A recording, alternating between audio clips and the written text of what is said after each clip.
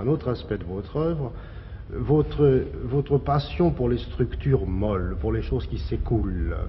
Alors ça, c'est tout à fait semblable à l'obsession de l'or, puisque l'élément mou, surtout le fromage, j'ai fait les montres-molles qui sont vraiment comme du camembert qui est au point, sont un élément aussi mystique. J'avais toujours remarqué que les catholiques faisaient beaucoup l'usage du pain et du vin, mais il y avait toujours très peu de fromage. Et le fromage est encore plus mystique que le pain.